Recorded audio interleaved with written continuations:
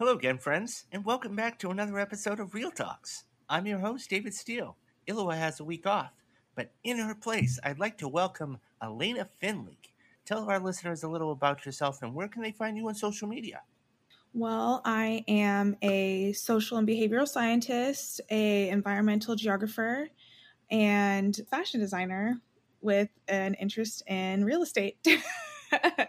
But you can find kind of some of my creative pursuits and etc. at on Instagram at the Finley House, or I'm also on Facebook, Elena Finn. I always am posting photography, projects that I'm working on, ideas. So yeah, go ahead and follow. I'll follow back.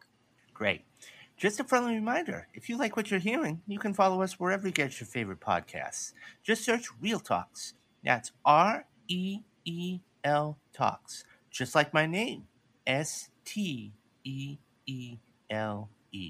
Also, you can follow us on social media. I can be found on Twitter at WannabeRounder, LinkedIn, and on Instagram too at DCaduto. Just a couple of quick announcements. Our revamped Patreon channel is now live. You can find it by typing Real Talks into the search bar. Let me tell you a little about it. Now, we're offering affordable levels for you to support us at $3, $8, $15, and our largest is only $20. If you do choose to support us, you'll have the opportunity to get some great perks, such as your name shouted out before every podcast, cool merch, and if you're one of our major contributors, you'll get a 1-hour monthly Zoom meeting with Ilua and myself. For more details, just go to the website. I'll leave the link in the description. Which leads me to my next big announcement. Flashback Fridays have now begun, and we're a few weeks in. This is where Ann Cargard and myself will be discussing films from the past. The last film we talked about was Captain America: First Avenger, and then we're going to be doing every single MCU movie in chronological order. Stay tuned for this week's episode, where we will be talking about the Avengers, and boy, is there a lot to say. I can't reiterate enough. Hit that follow button so you never miss an episode. So today is our weekly roundup show, and we have a lot to get to. There's one story that everybody's clamoring to talk about. But first, is Ezra Miller going to get replaced from The Flash? I'll tell you what sources are saying. The summer's first major blockbuster is already going to streaming? I'll tell you what it is and where you can find it. Ellen Burstyn just finished filming a film, a classic she was in back in the 70s. I'll tell you which one it was coming up. And finally, the saga is over. We will discuss what the ramifications are now that the suit between Johnny Depp and Amber Heard is over. But before we do all that, we do have to take a break. We'll be back in 30 seconds. Leadership, the final frontier. These are the voyages of the Starfleet Leadership Academy. Its ongoing mission to develop leaders through Star Trek, to boldly go where no podcast has gone before. A Star Trek podcast told through the lens of leadership development.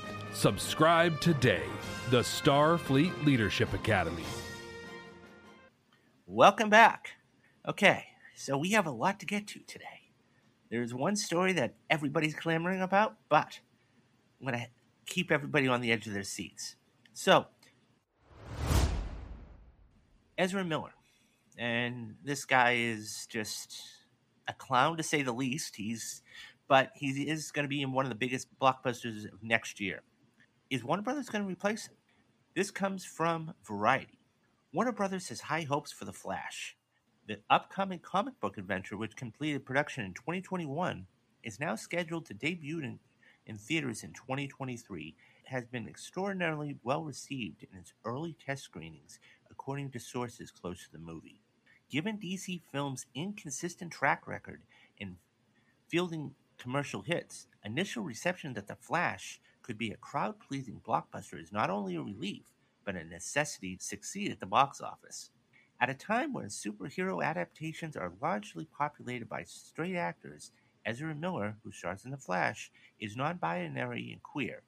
Feels like a refreshing, progressive choice to headline an all-big-budget blockbuster summit movie. There's only one glaring issue, though. Miller can't seem to stay out of trouble. In recent months, the actor has been arrested or taken into custody several times for harassment, disorderly conduct, and a traffic violation. Around the same time, 2 Hawaii residents filed a TRO, or temporary restraining order, against Miller after they allegedly broke into the couple's bedroom and tried to steal their passports and wallets. Though the restraining order was later dropped, the continued behavior has prompted serious unease about the people they've endangered, as well as Miller's own health and well-being. Those incidences took place nearly 2 years ago after footage surfaced of Miller appearing to choke a woman outside of a bar in Iceland. It's kind of hardly the attention that what the studio wants for starring in a $200 million budgeted tentpole. These eyebrow-raising events have led speculation about Warner Brothers' plans for the blockbuster hopeful, which has served as the first solo film for Barry Allen, aka The Flash. Would the studio actually replace Miller with another actor? Would it jettison the film to HBO Max in an attempt to limit potential negative fanfare that could accompany a theatrical release? Or will Warner Brothers keep the movie in theaters as planned on June 23rd, 2023? So, the question I have for you is, what do you think? I totally agree. He can't stay out of trouble. And it's not like you can be like, oops, I just choked a woman. So, like I feel like he's a huge liability. Who else would be given so many chances and still be given such huge opportunities? It feels like he is really struggling and that there probably aren't a lot of good people around him. So hopefully he can just really check himself, mentally and socially. But so far he hasn't been able to do that, and there's probably not a lot of people around him that he could trust. Yeah, I don't understand okay, let's backtrack for a minute. He's 24 years old, and I understand that's young, and success can go to your head really fast. But it's one thing to get in trouble with the law once, and it's another thing to do it again. But like you were saying, how many times does we have to hear about him before the studio says, okay? And here's the thing. It's either do you cut your losses, because they spent 200, this is already filmed. So do you cut your losses and say, okay, well, we got to go back and refilm it, which, by the way, if they did that, $200 million film, even if it goes over, you're looking at least to make, you have to make at least $600 or $700 million just to break even. Couple that with the fact that DC hasn't been doing well lately.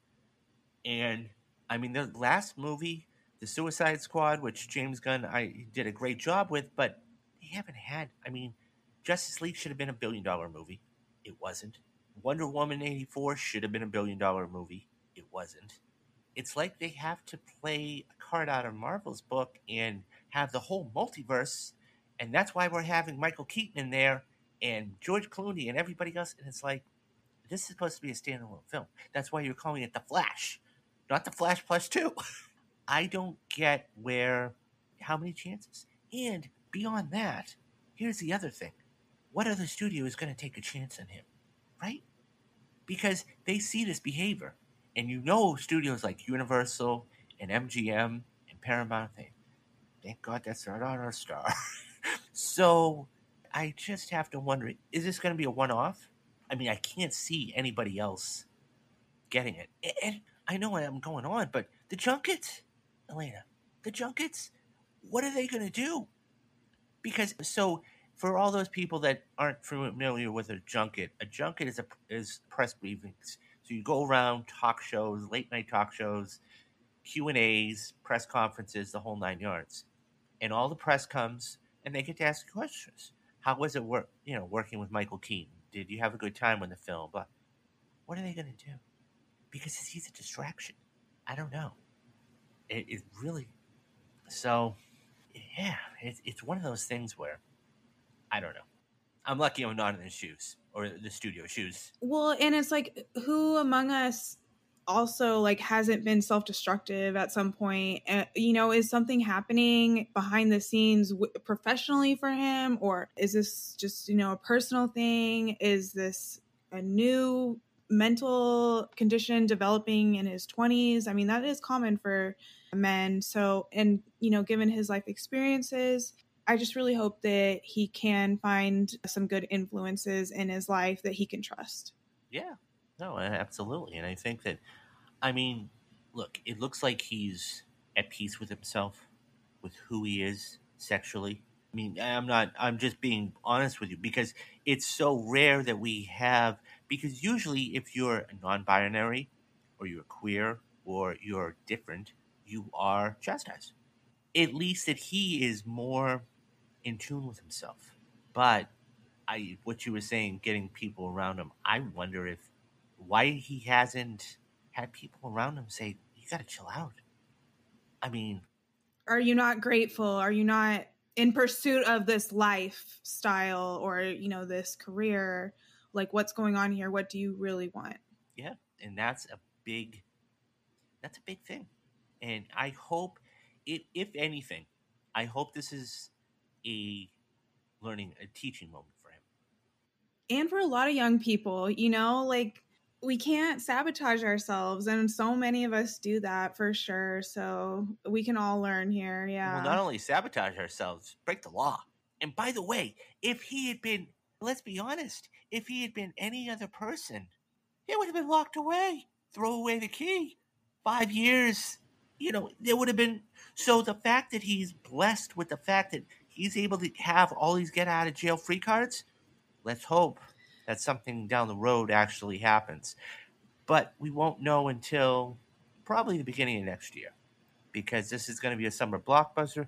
And one other little thing, I'll be curious to see what it goes up against next year because it's right. I mean, we're almost a year away from it. And depending on what it goes up against in the theaters, I'd be curious to see if this doesn't do well. Warner Brothers is in deep trouble. But is he out of a job? That will be fascinating to see. Moving on from one thing to another, Doctor Strange, which is the first major blockbuster of this year, it's already going to streaming. Can you believe this? So, this comes from MovieWeb. After an impressive theatrical dominance, Doctor Strange in the Multiverse of Madness heads to the small screen this month. Disney has officially announced that the Doctor Strange sequel, starring Benedict Cumberbatch as the Sorcerer, coming to Disney Plus on June 22nd, 2022. Though the film continues to collect profits in theater, Disney is not wasting too much time with letting fans at home stream the hit movie as well. Doctor Strange in the Multiverse of Madness officially premiered on May 6th. The film currently stands as the highest grossing movie of 2022 with more than $879 million pulled in worldwide. It's also garnered a $90 million on opening day alone in North America, putting it second best of the pandemic era just behind Spider-Man No Way Home. Sam Raimi directed Doctor Strange in the Multiverse of Madness using a screenplay by Michael Walden. The film stars Benedict Cumberbatch, Elizabeth Olsen, and a few others. Will Doctor Strange 3 actually happen? As of now, Marvel has not officially announced a third Doctor Strange movie. Given the immense success of Into the Multiverse of Madness, however, the odds are we have not seen the last of his character. Benedict Cumberbatch has also teased more of a future as Doctor Strange, as he's not quite ready to leave the MCU behind yet. With the right ingredients there, perhaps another film or even a Disney Plus follow-up series is inevitable. I can't really wait to see what the fan reaction is to this and where it takes Strange and who he is by the end of the film. But I think it sets him up for a really exciting future, Cumberbatch told Extra TV. I'm not tired at all. I really enjoy playing this character, and I've still got a lot to give to him, and I want more adventures with him. Sam Raimi is not committed to another Marvel project this time, but the director has publicly praised Marvel Studios and has seemed to have had a very positive experience with returning to the fold. That makes it possible for him to possibly do a third Doctor Strange movie. Scott Derrickson, the director of the first Doctor Strange film, has also suggested he'd be up to return to direct a third potential film. Even if things don't work out for him in the second film, in case, we'll just have to wait and see. So, I have to ask, are you a Marvel fan? Yes. Yeah. Of course. What? So, have you seen the first Doctor Strange? Yes, I did. Yeah. And I loved it. I mean, I was definitely sensitive to like the social issues around the movie that people were bringing up, but did I enjoy the movie? Yes, I did. So, question. Did you happen to see the second one yet? I have not seen it yet. I was just looking at Showtimes actually right now. But yeah, I would want to see it. Yeah. Yeah. So, by the way, if you want to go back and actually listen to my Doctor Strange and the Multiverse of Madness spoiler cast, go see the film first, like she is going to, and then go back and listen to the whole thing on that. I will say this, a couple of things. Number one, without giving any spoilers away, because you can listen to the spoiler cast for that, it was an okay movie. It had its problems. I thought that there were some cool things to it, but it was middle of the road as far as Marvel's concerned. I've seen better. I mean, was it Black Panther? No. Was it Iron Man 3? Definitely not. So it was middle of the road. You know, the effects. But I will say a couple other things, though. Number one, this movie was huge. It brought in, it said 90 million opening night, $187 million domestically opening weekend. 11th all time. 11 for a subpar movie. So you can imagine if they make a good movie, take a good movie like a Spider-Man No Way Home. That's all you got to do. Do his 260 opening weekend. But so this was a huge. This morning I just put up the mid-year to date, mid-year review of 2022, and I talk about every single movie up to this month. It led the month of May, and you know you have Top Gun, which just opened last week. $160 million. So it's getting there quickly. Doctor Strange. But my thing is this. This has only been 6 weeks, and it's already on Disney Plus. Like, that was a fast turnaround. So, for all those people that aren't familiar with it, there's something called the theatrical window. And a theatrical window is how long a movie can actually stay in the theater. So, if she has a movie, and I'm a movie theater, I buy her movie. Okay? And before the pandemic, it used to be 90 days. I would keep her movie in my movie theater for 90 days. And then it would go on to DVD and Blu-ray and, physical media. Today, because of the pandemic and everything else that happened with the Trolls movie and all of that, they cut the theatrical window in half. So instead of 90 days, it's now only 6 weeks. So a movie like a Doctor Strange that just came out is now on Disney Plus, or will be on Disney Plus in a matter of 3 weeks. So I got a couple questions. Number one, does it hurt the movie because it's still making money in the theater? I mean, it made $9 million last weekend. So do you think it still hurts the movie even though it's going to streaming? Or I mean, I think the more people that see it, the better. And so it's a hard call. I like that it came out on streaming because then I feel like more people have access to it. Maybe more eyes get to see it. But then it kind of does take some like magic away from like the experience of cinema. You know, like there's this whole element about going out and experiencing something with other people. And like you had mentioned the last 2 times we spoke ago, you know, going to watch a movie is making a memory. So it's too bad that that's kind of leaving, but you know, maybe the industry is just shifting and we're the ones that need to adapt with it. Definitely could be one of those situations. You know, maybe it's exciting where things will change. Maybe like streaming will also adapt and evolve and we'll start seeing and experiencing new things with that. yeah, I think it's a combination of things. I think because streaming is now so mainstream, no pun intended. I mean, you have so much media out there. I mean, you have Netflix, you have Hulu, you have Apple TV, you have Peacock. I can't even believe NBC actually called their thing Peacock, but you have Peacock, you have Paramount Plus, you have all of these streaming services, Disney Plus. And so for all those people that didn't get to go see it in the theaters, this is a perfect chance. And they can watch it as many times as they want. And so, I mean, look, it made almost $800 million in 6 weeks. I got to believe that, and the other thing too is this. You got to ask how much more money was it really going to make with like a Top Gun coming out, right? I mean, Top Gun made $160 million opening weekend, which blew away the Memorial Day record. And by the way, that was a top 30 opening of all time. So, I mean, we'll get to Top Gun a little bit later on, but it's one of those things where, I mean, look, Jurassic World Dominion comes out in next week. So, this is going to be the first time in probably 3 years. And I see she's clapping her hands.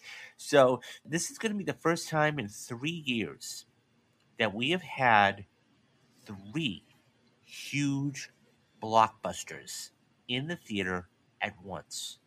Even Doctor Strange will still be there. It's not going to make a lot of money, but it's still going to be there. You've got Top Gun, and you've got Jurassic World. And it's not a blockbuster per se. Then June is a huge month. We've got Jurassic World coming out. Then we have Lightyear.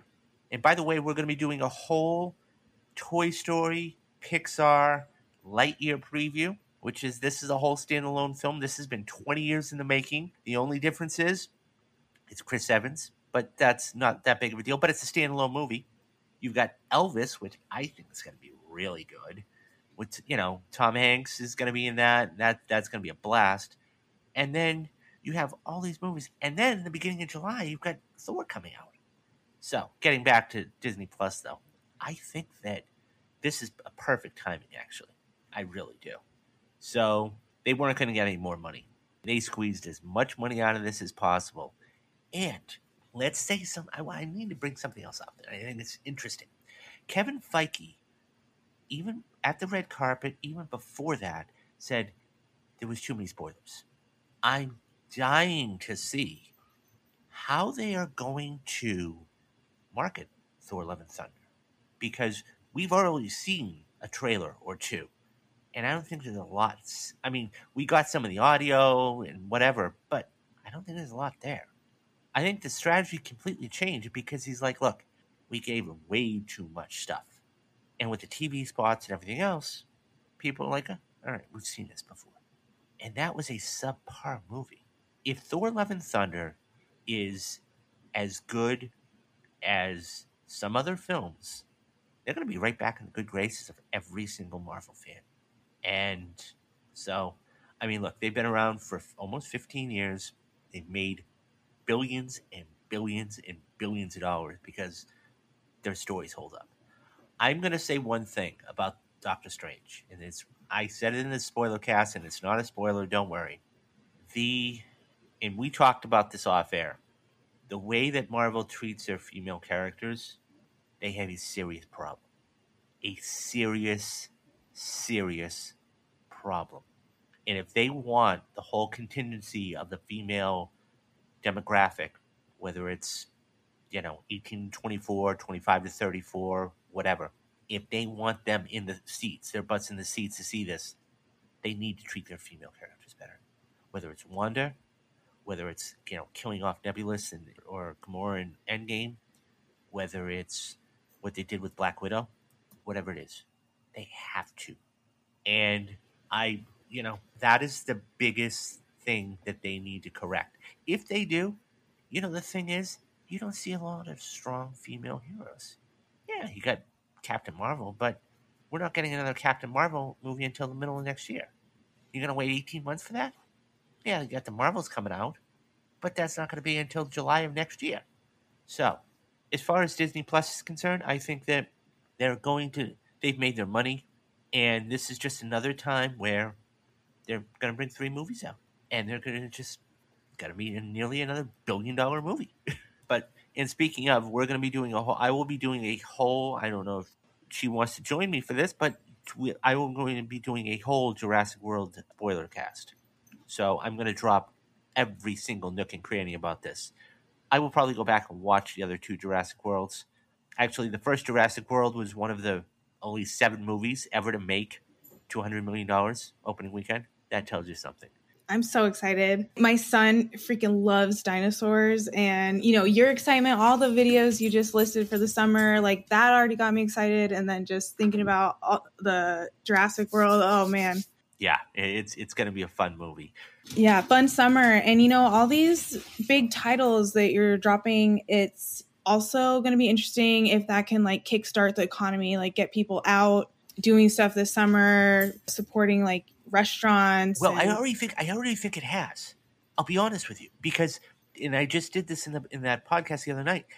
This up to date today, as I recorded the other day, $2.6 billion in the first 6 months of this year.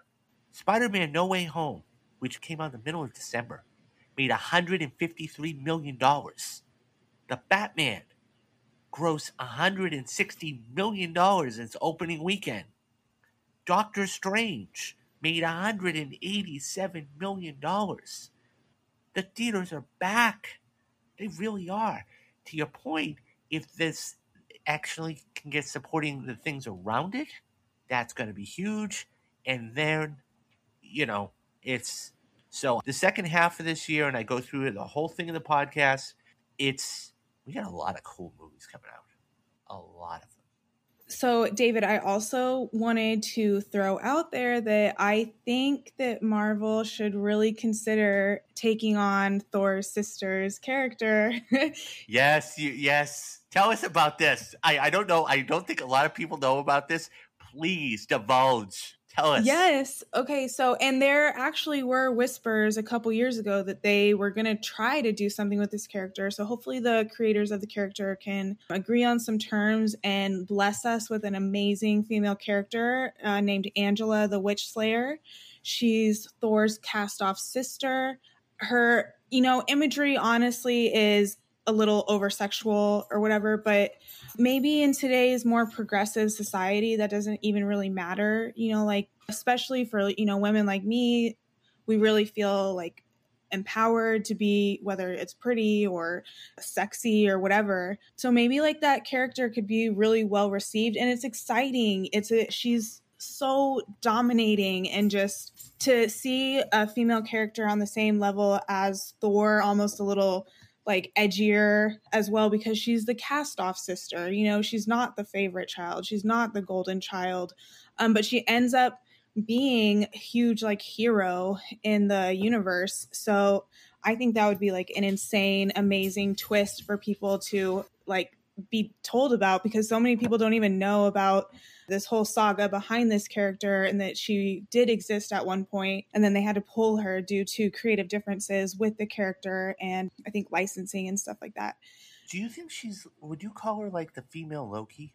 Yeah, absolutely. Yeah, it's like, but I'm pretty sure that her character like is better, like stronger, more like edgier, like so she really is like, she could captivate people at the highest level. And it's an authentic character because she's not up here on this pedestal, she's been cast off. She's got this chip on her shoulder, and that's very real. People want to see more complex female characters, and this is the perfect opportunity. So please create this storyline. We want to see it. I will be very curious to see. We're talking about strong female characters. I will be very curious to see where they take the Jane Foster character. Very curious to see. Because this is a very good opportunity for Marvel to shut every single criticism down. Every single one. You don't think we're here, watch this.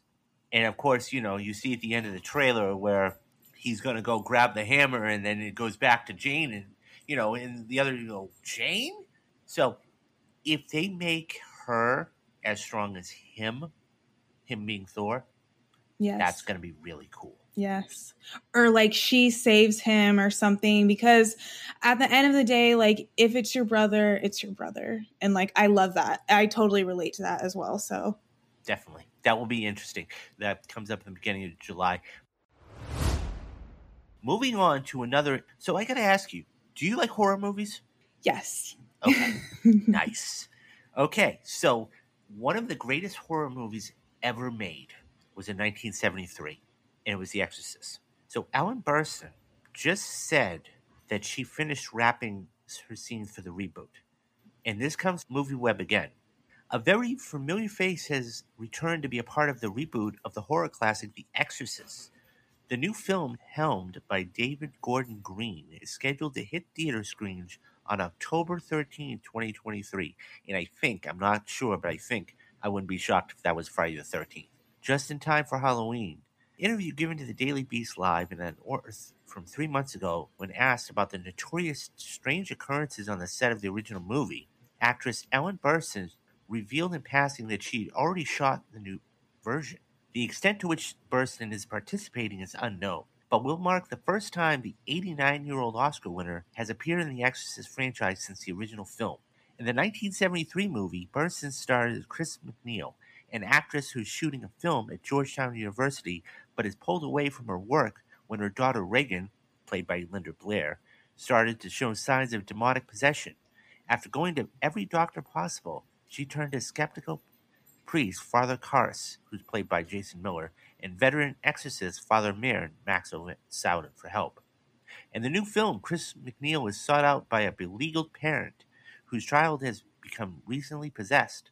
Although the film is based on the 1971 book by William Blady, it is loosely inspired by the chilling story of a young boy, Robbie, or Roland Doe, from Cottage City, Maryland. In 1949, newspapers reported that a 14-year-old boy was possessed by something sinister, and the priest performed an exorcism on him. After asking for a Ouija board for his birthday, his Aunt Harriet gave him one as a gift. After she died, the boy began experiencing abnormal activities around the house, rattling around the walls, odd noises, and flying objects. I think that's one of the greatest movies of all time, at least in the horror genre. Remaking it. And by the way, if you want to go back and listen to my podcast, Reboots, Remakes, and Sequels, the 3 things that drive Hollywood. I think the reason why these films are remade more than anything else is for a new generation. Because I wasn't alive in 1973. You weren't alive in 1973, but this new movie, it's like, oh, okay, it's a new rendition of it. I don't know. First of all, the boy asking for a Ouija board for his birthday is a little weird, but okay. You're like, plot hole. Yeah, it's kind of strange, but nonetheless, give me a couple horror movies that you like. Oh, man. The weirdest stuff pops into my head. Go for it. Well, I don't think this is really like. Okay, no, I'm not. No. Come on. Don't tease the audience. I was going to say The Human Centipede, but it's not actually like a horror movie, but it's just weird. I guess it is. It's so weird and bizarre.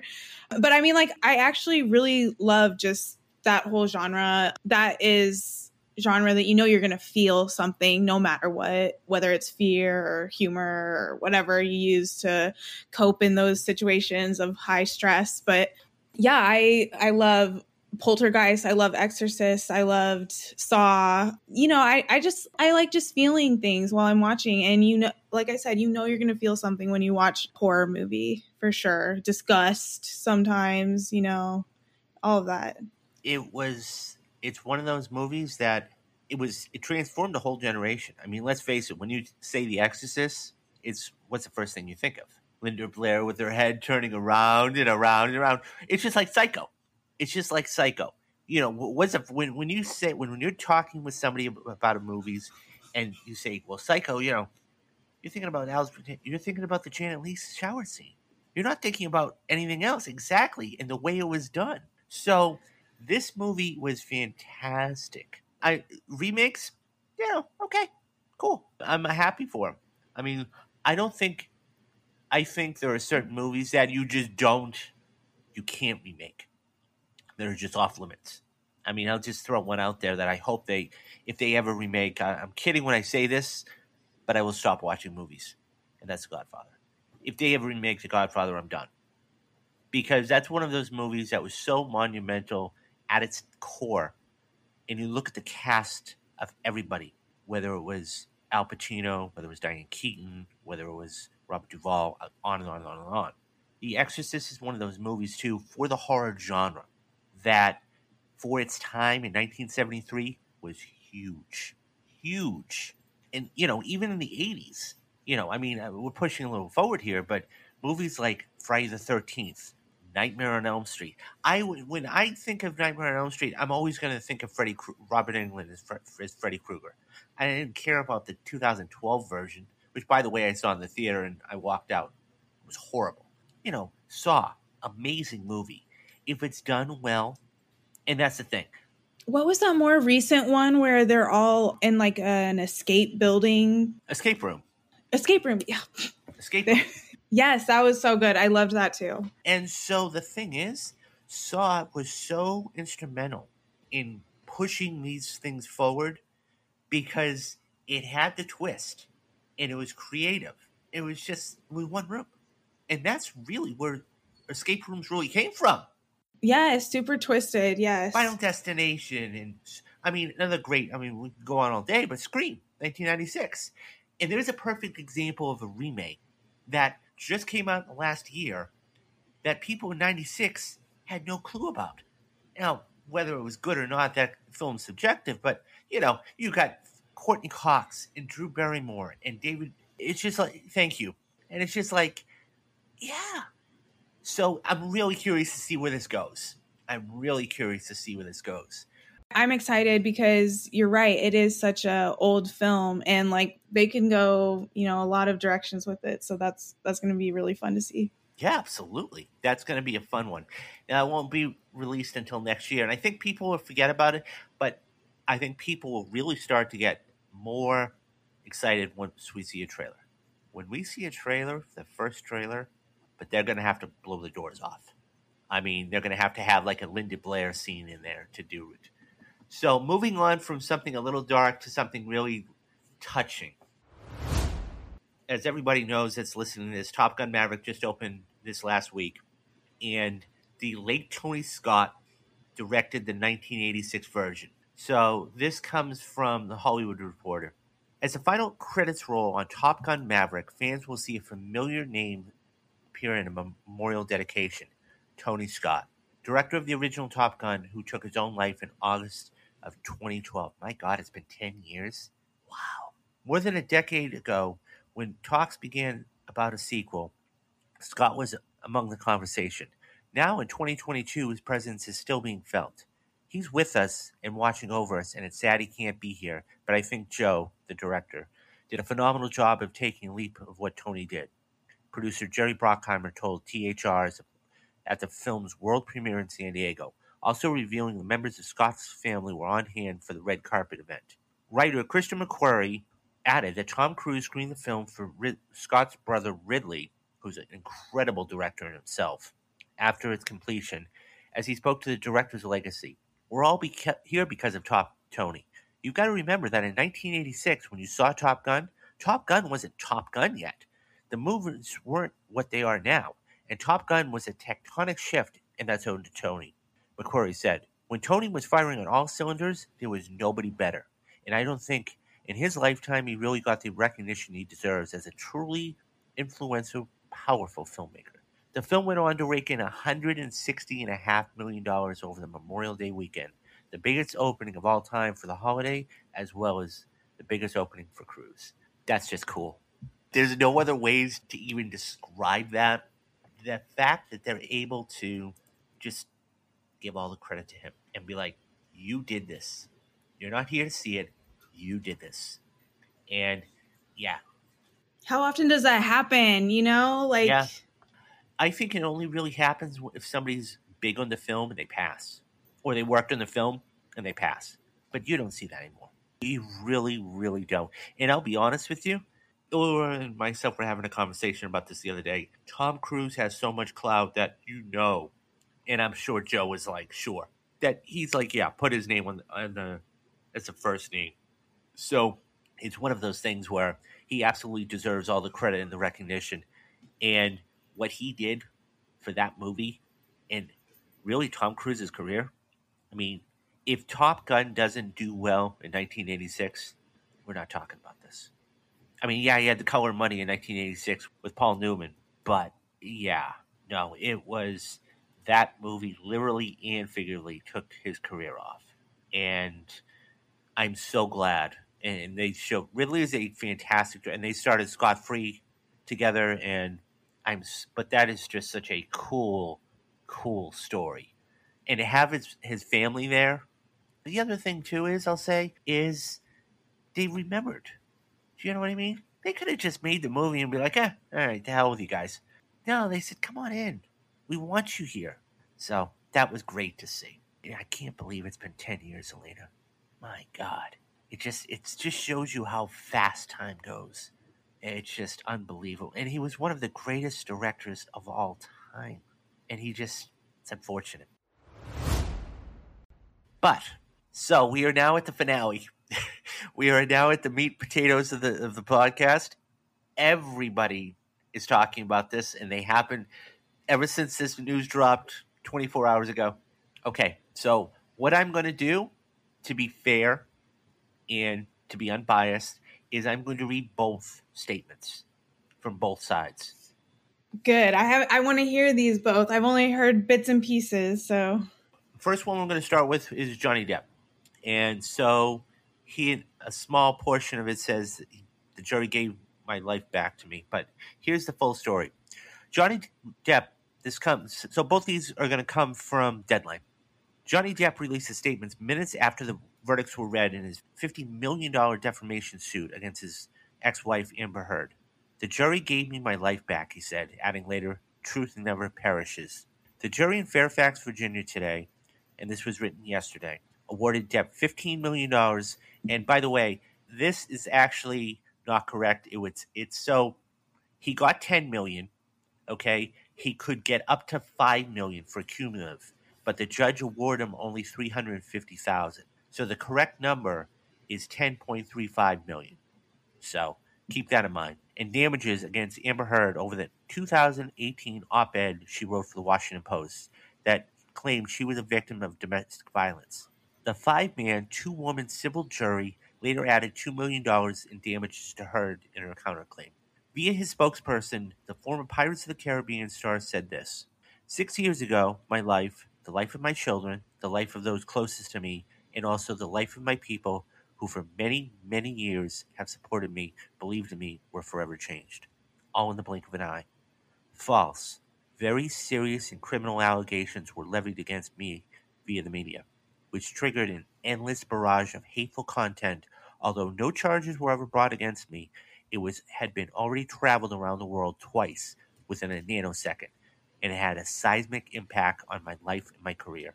And 6 years later, the jury gave me my life back. I am truly humbled. My decision to pursue this case, knowing very well the height of the legal hurdles that I would be facing and the inevitable worldwide speculation in my life, was made after considerable foresight.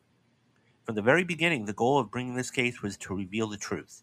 Regardless of the outcome, speaking the truth was something that I owed to my children and to all those who have remained steadfast in their support of me. I feel at peace knowing that I have finally accomplished that. I am and have now been overwhelmed by the outpouring of love and colossal support and kindness from around the world. I hope that the quest to have the truth be told will help others, men or women, who have found themselves in my situation, and those supporting them never give up. I also hope that the position will now return to the innocent until proven guilty, both within the courts and in the media. I wish to acknowledge the noble work of the judge, the jurors, and the court staff, and the sheriffs, who have sacrificed their own time to get me to this point, and to my diligence of unwavering legal team, who did an extraordinary job in helping me share the truth. The best is yet to come, and a new chapter has finally begun. Truth never perishes. Okay, that is Johnny Depp's lawyers. No, just kidding. No, that's his statement. Well, no, really, no, you're right. That was completely scripted. It was completely scripted. So this is now Amber Heard's. My exceptional legal team. Yeah. Well, you got to wonder how much of that money is going to go to them, and they're now world famous, by the way. But so on the flip side of this comes from Deadline as well, and this is from Amber Heard. Amber Heard said that the, quote, disappointment I feel today is beyond words, end quote, in her first public reaction to a jury's verdict finding her liable for defaming ex-husband Johnny Depp in an op-ed in the Washington Post. Heard left the courtroom after the verdict was read, with her attorneys following behind. She stared down as the verdicts were read, but didn't look at the jurors as they were polled after. I'm heartbroken that the mountain of evidence was still not enough to stand up to the disproportional power, influence, and sway of my ex-husband, Heard said in a statement. I'm even more disappointed in what the verdict means for other women. It is a setback. It set the clock back to a time when a woman who spoke up and spoke out could be publicly shamed and humiliated. It set the idea that the violence against women is to be taken seriously. I believe Johnny's attorney succeeded in getting the jury to overlook the key issue of freedom of speech and ignore the evidence that was so conclusive that we won in the UK. I'm sad I lost the case, but I'm even sadder that I have seemed to have lost the right I had as an American to speak freely and openly. The jury did find Heard's favor in one of the counterclaims, and she won $2 million. Okay, let's unpack here. Number one, are you glad it's over? Yeah, but I don't think it's over. If I was Amber's attorneys, I would appeal and try to... Not to cut you off, they will appeal. They've already come out and said they're going to appeal. Because of suppressed evidence and then some jury behavior, and then not to mention like Johnny and Kate Moss partying like right before the verdict. It all looks very suspect, but also like it looks weird that Amber's attorney went on the news right after too, like because people were saying that about her, that she was seeking fame. So everybody, you know, could be handling this situation a lot better. I do agree that it was a disgusting situation all around for men, for women, for everybody. I think everybody thoroughly embarrassed themselves. But yeah, I guess you're right. For that reason, I'm glad it's over. Yeah. Yes. I think there's a lot to unpack here. Number one, let's go from both sides. Number one, if you're Johnny Depp, you've now gotten your life back. Okay? You have won, arguably $10 million or whatever, but your career is now in serious jeopardy. Nobody wants to touch you with a 10-foot pole. He lost two major franchises in Pirates of the Caribbean and Fantastic Beasts. Where does he go from here? I think that he's going to be basically going to have to do smaller roles. He's not going to have a studio pick him up for a long, long, long time. He's going to have to do small roles. He's going to have to really rebuild his image. And how that happens, he's going to have to really be the guy in doing this. He's going to have to give fantastic everything that he thought he was good in. He's going to have to be that much better, and he's going to get people are going to have to forget him for what happened here and look on screen and say that guy gave a hell of a performance instead of that guy sued her. So look, anybody can come back and do anything they want. The first person I think of off the top of my head is Robert Downey Jr. Robert Downey Jr. for almost 25 years was a drug addict, was an alcoholic, until Marvel came knocking on his door. He's now a billionaire. He's clean, he's sober, and he's rich. This can happen to Johnny Depp. He's 53 years old. Now, is he going to get the roles that, for a 35-year-old? No, not at all. But he's got to be in ensemble cast, and he's not going to get any leading roles. That's a fact of life. The guy's not Liam Neeson, okay, who's in Taken and all these other movies. I mean, he had a whole second career. He's not going to do that. He might, but it's unlikely. That being said, now I guess the question is, where does Amber Heard go? Because she's only 36, and she is an ensemble actress. She hasn't got any lead roles. Yeah, now if you go to her IMDb, she has a couple of things that are upcoming, and she may knock those out of the park. But the story's got to be good, and, she's got to be on her best behavior. They both have to be on the best behavior. Which it sounds like she really struggles with. And him too. He has a history as well, so. And look, I mean, this all goes back to the first story of the podcast. This goes back to the first story in Ezra Miller. The guy can't keep his nose clean, so to speak. That being said, if you're Amber Heard today, you have a small circle of friends around you, what do you do? I mean, I don't know if she does have a small circle of friends around her from the stories I've heard. Oh, yeah. Her agent, her attorney, whatever, her people, her publicists. Yeah. What do you do? Definitely appeal, that's for sure. I'm talking about the career. About the career part. Like you said, I think it's cooked. It's done. So you think she's all done? A lot of people are thinking that. I don't think that Johnny has much of a future either. I think a lot's going to come out about him because this isn't the 1980s. People's secrets come out, and he has a lifetime in Hollywood. And I think that the big takeaway from this, or at least I hope for society, is that like I, as a woman, can easily identify and relate to Amber, but I need to remember that there's a man involved in the story that I might have a harder time empathizing and understanding his reality, so that I need to be a little bit less emotional and projecting my own experiences and feelings onto this situation that has nothing to do with me. And I hope that the rest of society can also consider like how they're projecting their hatred out into the world due to their own experiences, men for going after Amber, also women with their internalized misogyny going after Amber. And then, but also like understanding that women aren't perfect. We can be just as violent and just as, have the same problems as men, really. So I hope that society kind of learns to like just step back and stop sticking our noses or thinking we know even what's going on behind closed doors. Because like Amber's attorney said, there was a lot of suppressed evidence, and she did win her case in the UK. The courts in the US have historically not protected women. So it's easy for me to see where like there were failures in the court system. So, but again, I cannot project my own experiences onto another situation. I just have to keep an open mind and recommend that path for other people so that things do not become so toxic. This was horribly toxic, and that's why we are all collectively breathing a sigh of relief right now, because that was awful. It was a train wreck the whole way through. And I'm sure it triggered a lot of people's emotions as well. Well, I think, and you said that it was very well said, and I think the fact is, too, that this was one of the most divisive things that I've seen in entertainment in a long, long time. This is the ugly side of Hollywood, ladies. When two people have a spat, and was there a 17-year age difference? Yes. Okay? But you got to understand a couple things. Number one, they're both consenting adults. Okay? Number two, they knew what they were doing.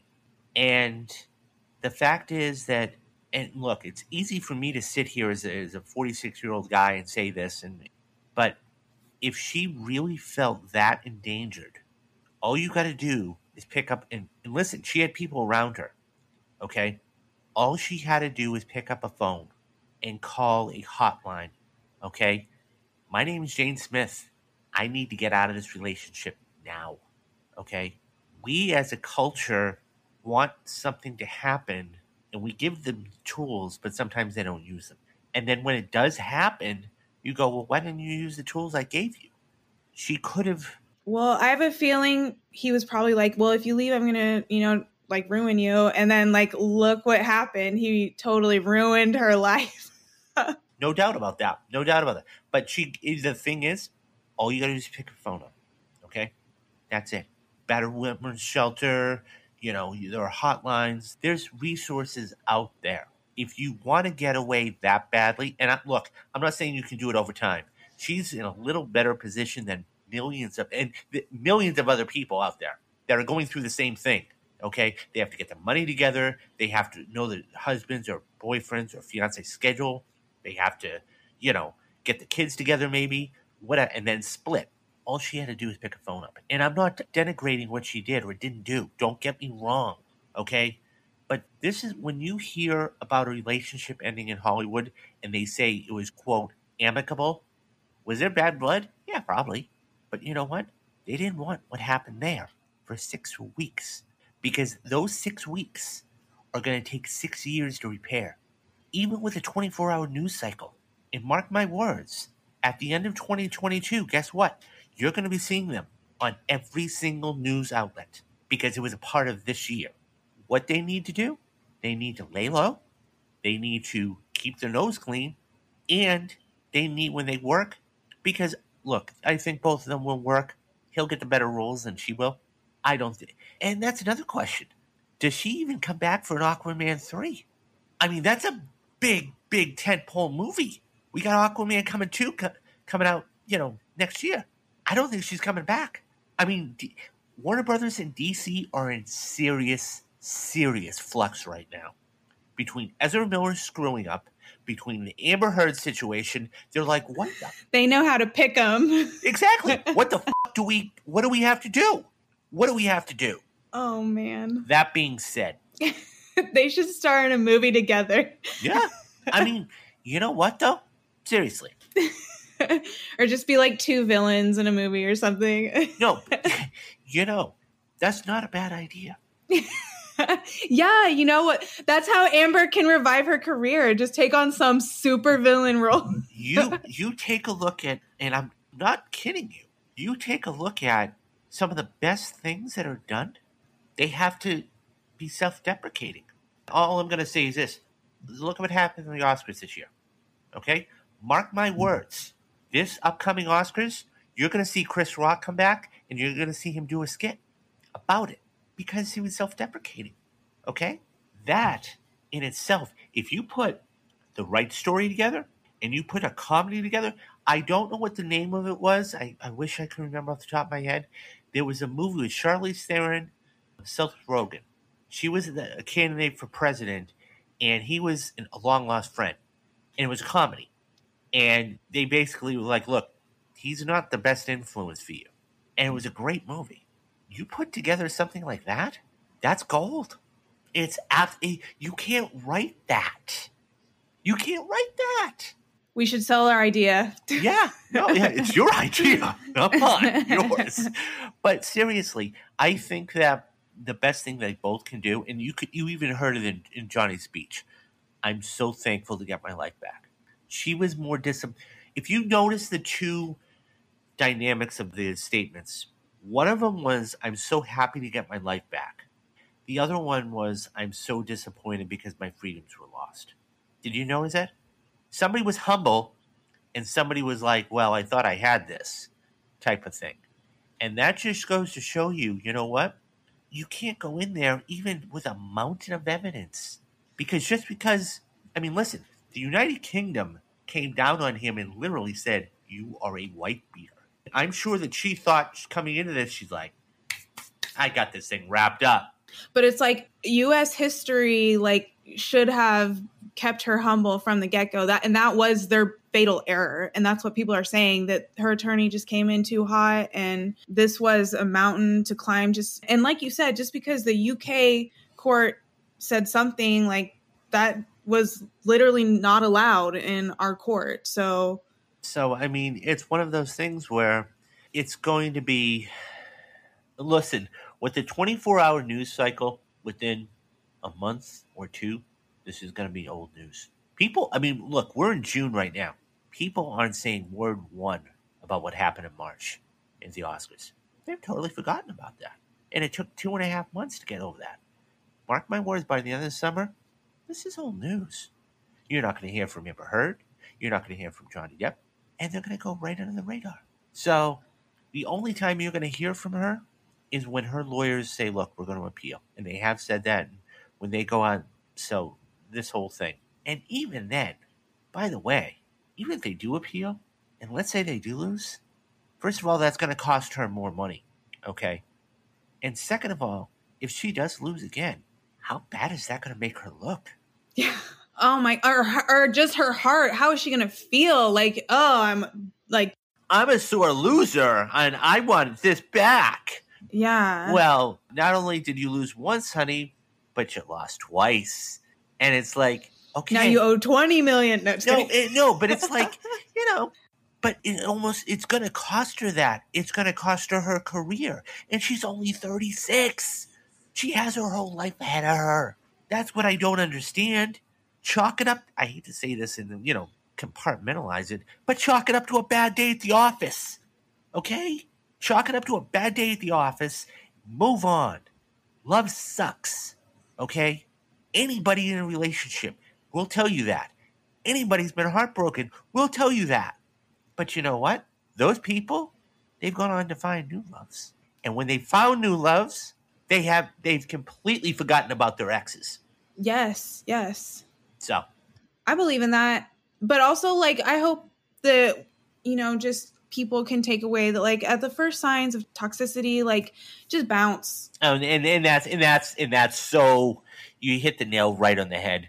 don't bring out the worst in each other. Don't embarrass each other. Don't harm each other. Don't seek to harm each other. Don't seek to harm other people around them. Like, just peace out, you know? Like, there's 13 billion people in the world, you know? Like, you're good with someone else or you're good alone. Like, there's happiness everywhere. So seek that. No, you're absolutely right, because that's the thing. Sometimes you need to be the bigger person and just walk away. Take the loss, walk away. Well, you know. And heartbreak isn't the worst thing. It's inspired amazing movies, songs, art. Well, that's the thing. The best art is personal. Yes, for sure. I hate to say it, but look at Taylor Swift. I mean, seriously. Tons of art, like tons of the best art is just born out of pain, you know? That woman gone through more heartbreak and bullshit.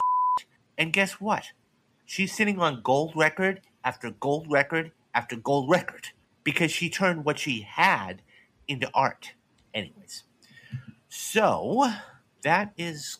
I didn't know you were a Taylor Swift fan, David. No, I actually, I like her. I'm not gonna say I like her music. I do. But she is, in all honesty, though, she is one of the most creative people.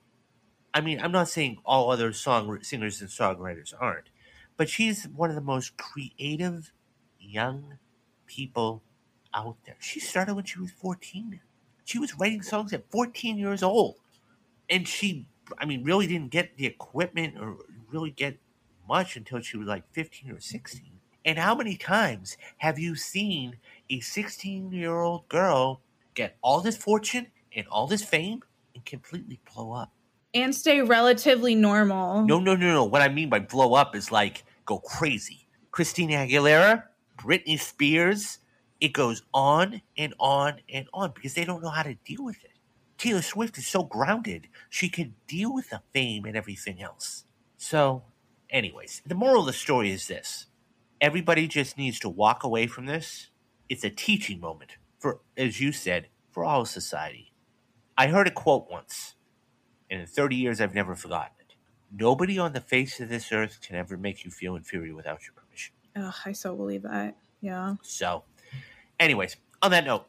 I still haven't learned that, but I think it's amazing advice. Yeah. It's amazing to think about. Yeah. Everybody has somebody in their life. Everybody is so overwhelmed with what everybody else thinks about them. And that's the truth. They want everybody to like them for one reason or the other. And the thing is, when somebody doesn't like you, you're like, oh, why don't you like me? Well, because either you're used to having people like you or, but if you're happy with yourself, then, hey, it doesn't matter what other people think. Anyways, on that note, this is to be continued. This is a to be continued, and we'll see how that goes. But coming up, we have a lot of stuff coming up. We have, as I made mention, Jurassic World is next week. That's going to be fun. We're going to do a whole spoiler cast on that. We've got Lightyear the week after that. We've got Elvis the week after that. We have on July 8th, we have Thor, Love and Thunder. And then coming up in the middle of July or the end of July, there is a movie I'm dying to see. It's right up your alley with a horror movie. It's called The Black Phone. And this is about and this is IMDb's synopsis, a child killer that takes a 13-year-old boy captive. And there's a phone inside of the room he's held in. And he gets phone calls from all of the other victims. So that sounds extremely spooky. Ethan Hawke stars in that. So that's going to be fun. And then, I've got a great interview coming up in 3 weeks with a screenwriter. And that's going to be a blast to sit down with him. And then, the rest of the summer, there's just September. I know we're looking down the road a little bit, but September, Avatar gets re-released for the December 14th release of Avatar 2. And, of course, in October, we've got Wakanda Forever. I'm dying to see how they're going to handle that whole situation and where we go from there. And just a ton of other stuff. And Sci-Fi Sunday, I talked to Jeff. Sci-Fi Sunday is we're going to record our very first episode on Wednesday of this upcoming week. And we're going to start with Star Trek The Motion Picture, the 1977 movie. On Sunday, I'm going to be doing a Twitter space with somebody who's a huge Star Wars fan. I have to sit down and watch the third episode of Obi-Wan Kenobi. From what I understand, we get a big bad reveal. So that's going to be fun. And then every week after that, we're going to be doing another Sci-Fi Sunday. So we're going to do Wrath of Khan, Search for Spock, Voyage Home, so on. And then we're going to go through every single Star Wars movie. So, and then after that, we're going to be doing individual science fiction movies. That is going to be $6.99 a month. But if you subscribe, you're going to get a ton of stuff.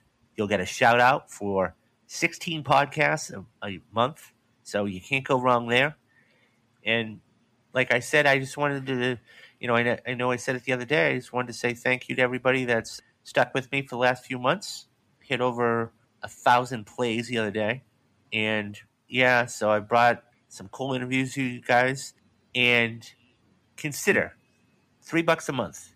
It's a cup of coffee at Starbucks. And you'll be able to get a ton of stuff. $20 a month, one a month, unpublished podcast. So, okay. On that note, I am David Steele, and she is Elena Finley, and you have been listening to Real Talk.